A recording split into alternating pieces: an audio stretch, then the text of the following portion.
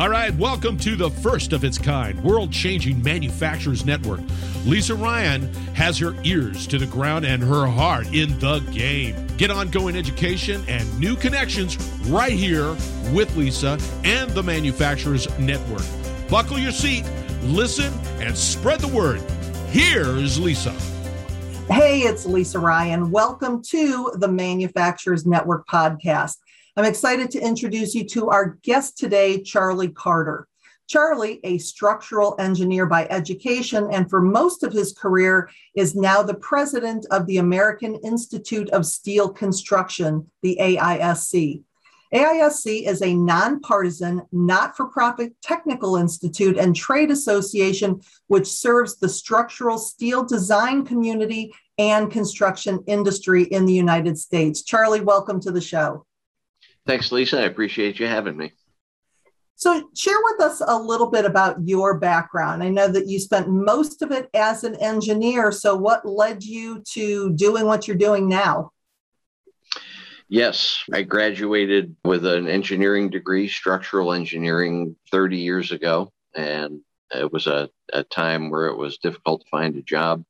But there was this job at AISC, which I knew from my education in classes where I was taught steel design. And I took that job not really knowing what it would be. But 30 years later, here I still am. I really thought I was in my forever until retirement job in my previous role. I was vice president and chief structural engineer, running all the technical activities of AISC that we do on behalf of our industry members and serving the design community and construction industry. But as fate sometimes has it, there's one other thing you might not have expected. I became interested, interviewed, and was selected to be AISC's president, which is my current role. So AISC is a credentialing organization. Share with us a little bit about what you do for the steel and construction industry. Right. Well, you mentioned in the introduction, we're a technical institute and a trade association, and those are two very different functions. Usually those are separate, but AISC has existed for 100 years. We're actually 100 years old this year. Oh, happy anniversary. Thank you very much. It's been a strange year to have an anniversary. You can celebrate everything virtually. But if you look at our founding, we were founded by some very, very smart people who saw a need to have things like the basis for design and the basis for contracting and resources that would be useful. And in the 1920s, they created standards that engineers could follow in the design process and contracting standards where you didn't have to invent the wheel every time you wanted to buy and sell structural steel. And then resources that people could refer to so that everybody knew what was acceptable. So AISC and its technical institute function has been serving that role. Our documents now are building code references. So every jurisdiction in the United States that uses the International Building Code, design and construction is done according to the standards that we write. And that's the key role that AISC provides as a technical institute, is creating that information and all the information that supports it. There's somewhere north of 300 volunteers, experts in design and construction who give their time, expertise, wisdom to create all that information. And it's been maintained by the succession of those volunteers for 100 years. Wow. And in 100 years, so someone will say that it's been done for 200 years because there'll always be buildings and bridges made out of steel and a need for that kind of information. The trade association part, it serves the industry that we exist. Because that industry exists, we exist. And they are the businesses that make steel in a mill, warehouse it in a service center, and cut it to length, put holes in it, weld fittings on it, and prepare it to ship to the field to be erected into buildings and bridges. And those are steel fabricators. And those are our primary members that we serve. Interestingly, we serve them most by providing all that information to the design community who picks steel and designs in it. And then they have work to do, and that's what their businesses are based on. So the technical information kind of feeds the purpose of the trade association, and we do both in parallel. Well, and it really makes the industry stronger when you have it on both sides, because people have access to the technical information, but then they can also network with each other and see what's going on in the market and basically make friends with who they would have considered their competitors, to make that referral basis stronger and to basically just make the industry as a whole stronger. That's exactly right. And what you have in these committees is you have a mixed group of people that design and people that construct. You have some educators, you have some researchers, you have some code officials. You have a lot of different perspectives in the room. And the more they talk to each other, the better the results that we get. And they tend to know each other, and they're going to work on that building or that bridge together in the design and construction process. So the benefit to AISC, I guess, is also a benefit to them in some respects as well. Yeah. And we think about steel in the United States, like way back in the day when we were all about steel and we were this massive producer. And then we have this idea that the steel is not made here, it's going everywhere else.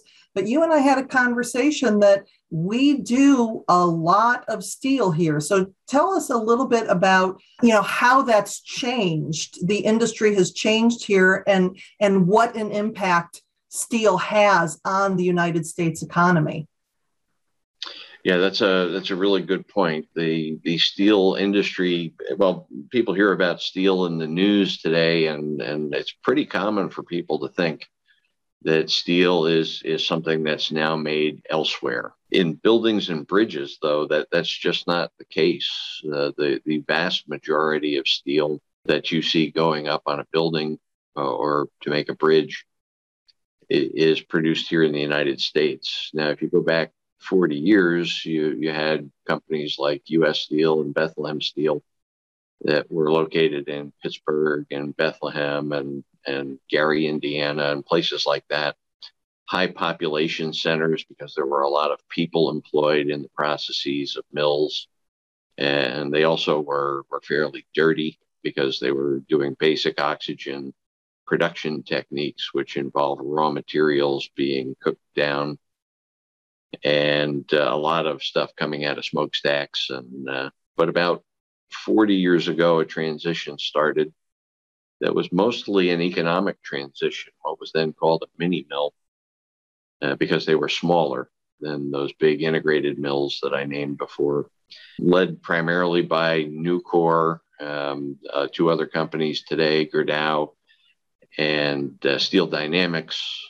They aren't located in population centers. They use production techniques that are based on recycling of scrap steel and melting it using electric arc processes, a carbon prod that is pushed into the recycled steel in a ladle, and the electricity run through it to melt it.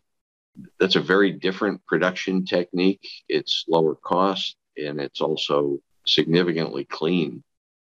So not only has the industry reinvented itself many times over those decades, they've reinvented where they're located, what the production techniques are, what the cost structure of production is much lower, and also what the carbon footprint is totally different. So when you hear comments about steel being dirty, mostly they're talking about production techniques still used in other countries. In the U.S., we lead the world in the cleanness of our production and the sustainability of construction using steel made in the U.S. It's really a great story, and I wish more people knew how much steel is actually produced here and also how green it is based on the way we produce it here. Yeah, and I'm sure that's going to be a surprise to people, because we don't necessarily think about sustainability and a green industry when you're talking about steel.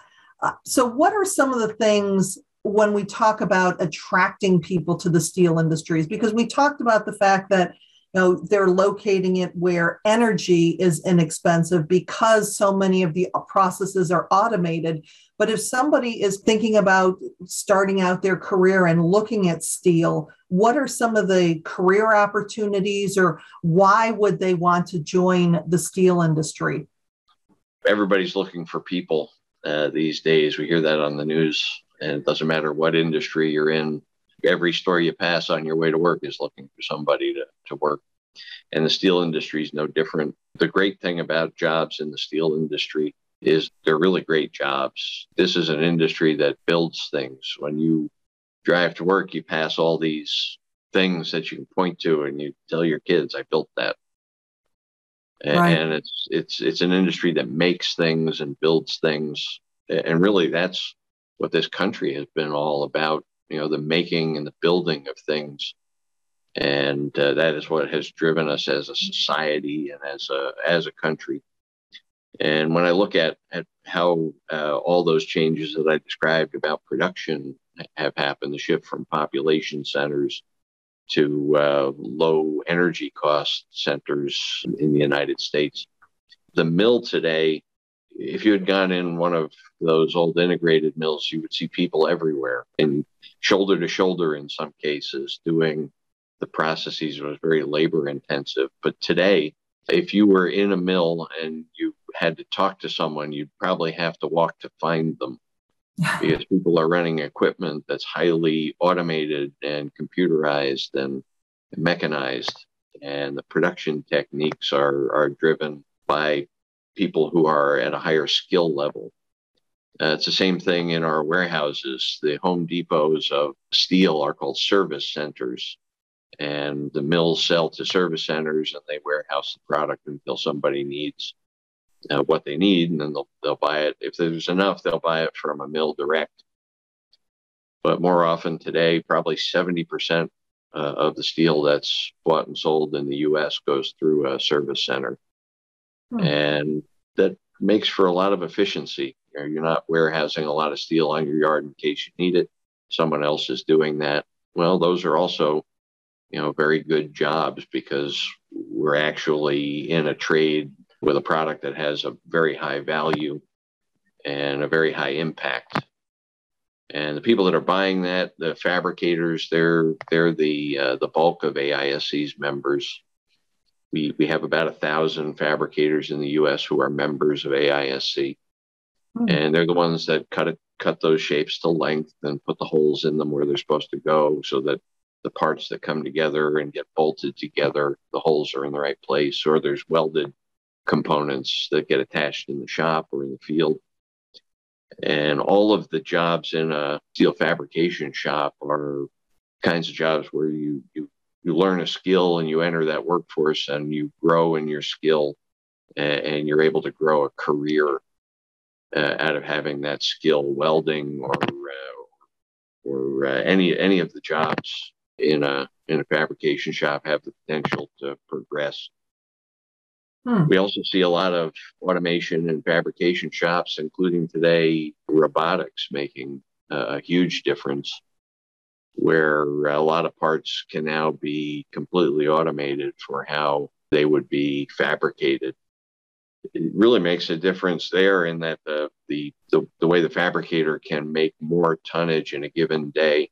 They can say that another way, they can employ the same number of people and produce more tons of steel thanks to the automation, and robotics is only adding a whole new flavor to that. And it's very exciting to see, because what keeps the industry vibrant and keeps those jobs rolling and keeps them as attractive for a place to work. So it's not only from a technology standpoint that you get to deal with robots and automation and all that. You also get the immediate gratification of seeing the buildings, seeing the bridges that you help to construct, and from a bigger mission standpoint, we were talking before the show about the percentage of steel that is actually recycled. So you're making a difference in that you're making something that you're able to use over and over again. So talk about that a little bit more on that sustainability and the recycling part of it. Yeah, that's a huge benefit of steel, and it's something that developed quite organically, for pardon the pun.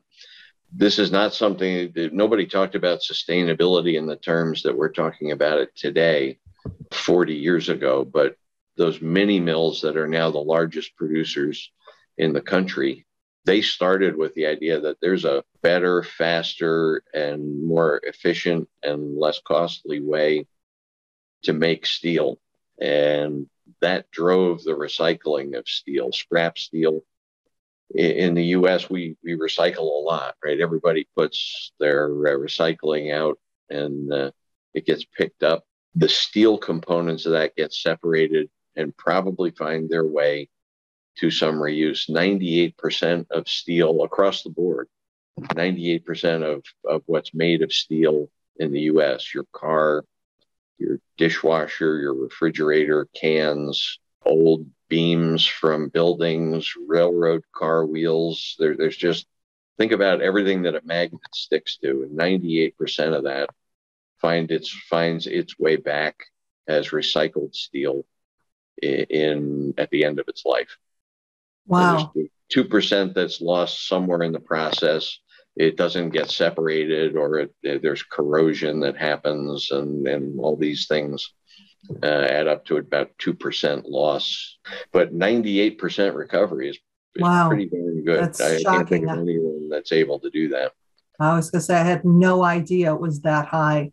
Those beams that get rolled today are 93% recycled. Wow. All that stuff winds up at a mill in the yard where they pick it up, charge the ladle, bring it in the shop, and melt it down. It's just as good and in many times better because of the mix that they put together. You get a better chemistry and a more refined steel as a result of everything that comes along with that recycling process. Right. Yeah. Technology just keeps making it better and better too. Yeah. It's interesting that it was all driven by the economics. This was a faster and less costly way to make it, but it also turns out that it's earth friendly. And 30 years later, we go, wow, this was really good that this became the norm in the U.S. So we enjoy a status. The rest of the world is catching on to the recycling now. One advantage we have is our power grid is what drives the carbon footprint of steel. Since the steel is recycled, it's the energy you're putting in. And the U.S. power grid is also one of the best in the nation best in the world for the sourcing of that power. And if you look at other countries, they're primarily generating electricity where they're using it in steel production with coal plants. So that's kind of the opposite. That's why if you compare the U.S. and China, for example, the carbon footprint of U.S. production is 1/3, or say it the other way, Chinese production is 3 times the carbon footprint of what we produce in the U.S. Wow. So what are some of the things that you're seeing your members that are going well, that they're doing well, that are making a difference in the industry and in their work environments? Marketplace right now is pretty hot, and it's amazing to me how things evolve. The marketplace will slow down. We went through that period after 2008. And again, just a few years ago, and then the market heats up, and you just can't make steel fast enough. And that's the period of the market that we're in right now. It's being driven by a lot of factors. Warehouse construction right now, distribution centers, the Amazon economy is creating a lot of construction and a very high demand for steel. And so it's a really good time to be in a position to make that steel and make the components from that steel and sell those in the marketplace. That drives a lot of innovation. And we're always looking for ways to advance how we design and construct. One of the things we're working on at AISC right now is called a need for speed. And it's a little play on the old Tom Cruise movie, Top Gun, right? I feel the need for speed. We realized that, we can work all day to make everything cheaper and just cut the cost, but anyone can do that. But what you really could do to serve the construction industry and the needs of owners and developers and anyone who would pick steel is make it easier and faster to pick steel, easier for them to design, and systems that would actually make projects go faster. In the end, if you can cut time out of a construction project, that's money, because people are paying interest on loans. If the project opens sooner, they get rents faster. And one really good example of this, Magnuson Klemensic Associates in Seattle did a project called Rainier Square Tower, where they were collaborating with us on one of those innovative ideas, the Need for Speed project. It's called SpeedCore. And this was a new way to do the center of a building, which in more traditional methods would have been a concrete core with steel framing around it. And they said, we think we could go 4 months faster in construction if we did the whole building out of steel. And they innovated this idea called SpeedCore. And when they actually tried it, first significant use of the technology, they actually saved 8 months in the construction. Wow. Which the owner or the general contractor on that project estimated was about a $20 million savings versus what it would have been in the old system. So this interest and this opportunity to use steel and the market driving it right now allows us to look at things like that. And it's just super exciting to deliver something practical and meaningful. We played a small role in that as AISC. We were really the where everybody could come together, and now we're looking at other projects that are using that same approach. Still very new. The second project is going up with it. There's a third, fourth, and fifth that are soon to be. We hope that's something that we see kind of revolutionizes the whole marketplace throughout the country. But we'll see where it goes. And so if you were to think about the best tip that you've seen, either coming through AISC or through Technology Workplace, what would that be to share with our listening audience today? The most important thing that I have observed in my 30 years is the power of the group that comes together. Everything we do, I mentioned earlier, is by committee, and we have 300 some volunteers. They're the people that have built the tallest buildings in the world and the longest bridges in the world, and either by designing them or actually constructing them, or they're all sitting there and they're all talking to each other in these meetings, and they're the most accomplished people I could find. And they sit there and say, well, I didn't think about that. That's a good point. Nobody knows everything. Right. That group comes together and they create information that's useful to them, but also useful to everyone else.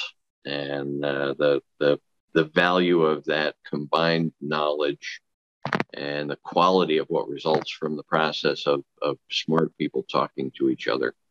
That same thing happens on a project when the designers and the constructors actually take the time to talk to each other. Too often they're driven into adversarial modes where, I got to beat the designer down, get as much out of them as I can. And then I got to beat the fabricator down and get as much out of them. That usually doesn't work out as well in the grand scheme as if everybody came together and said, how are we going to work on this together and make this a great project? It works for standards. They write the standard, it becomes a great standard that everyone can follow and make buildings and bridges safe for the general public and efficient, economical to design and build. It'd work on an individual project too. We advocate for that quite a bit. We love it when we see our member fabricators being involved early in a project, pick their brain, because early in a project, you can have the most impact. That tower in Seattle went the way it did because people talked about the process early and said, what could we do here? Right. And they were building it in their minds before they ever, started designing it. And they made the most of it. And it was that collaboration. So that to me would be the most important thing. I mean, I'm sure there's so much more, but right. I see it every day in the work we do and appreciate those people that do it for us. Absolutely. And if somebody did want to connect with you or learn more about AISC and what you do over there, what's the best way for people to get in touch? Well, we're all accessible. Our names and email addresses and phone numbers are on our website, but we have something called the AISC Steel Solutions Center as well. So that's available for anyone that has a question about steel design and construction. And here again, this is some staff that we don't know everything as staff. We know what we know. The best thing is that we know who to ask when we're asked. And the Solution Center is about that, connecting the people with questions through us to the people with answers and helping. Often those answers are in publications that already exist, so we're able to help someone within a day or two to connect with the information they need. Sometimes you get something that's beyond a publication that already exists, and it might take a little longer, but all of us as staff, all of our volunteers at some point have contributed to something the Solution Center has done. And that's probably the best way to connect with us, because they'll get you where you need to go, no matter what your question is. Right. Well, Charlie, thank you so much for being with me on the show today and sharing so much knowledge and fun facts about the steel industry. It's been great chatting with you. You too. You asked great questions. I appreciate it. I'm Lisa Ryan, and this is the Manufacturers Network Podcast. We'll see you next time. Thanks for listening. Hey, do me a favor. If you like what you've heard, please subscribe and give us a 5-star rating. Also, feel free to share the podcast with your friends and colleagues so we can grow the network and connect more fantastic folks just like you. You can either go to the website at manufacturers-network.com or share the podcast on your LinkedIn, Facebook, Twitter, Instagram, or wherever you and your industry friends hang out. The bigger and faster we grow this network, the stronger and deeper community we will have. I appreciate you. Thank you.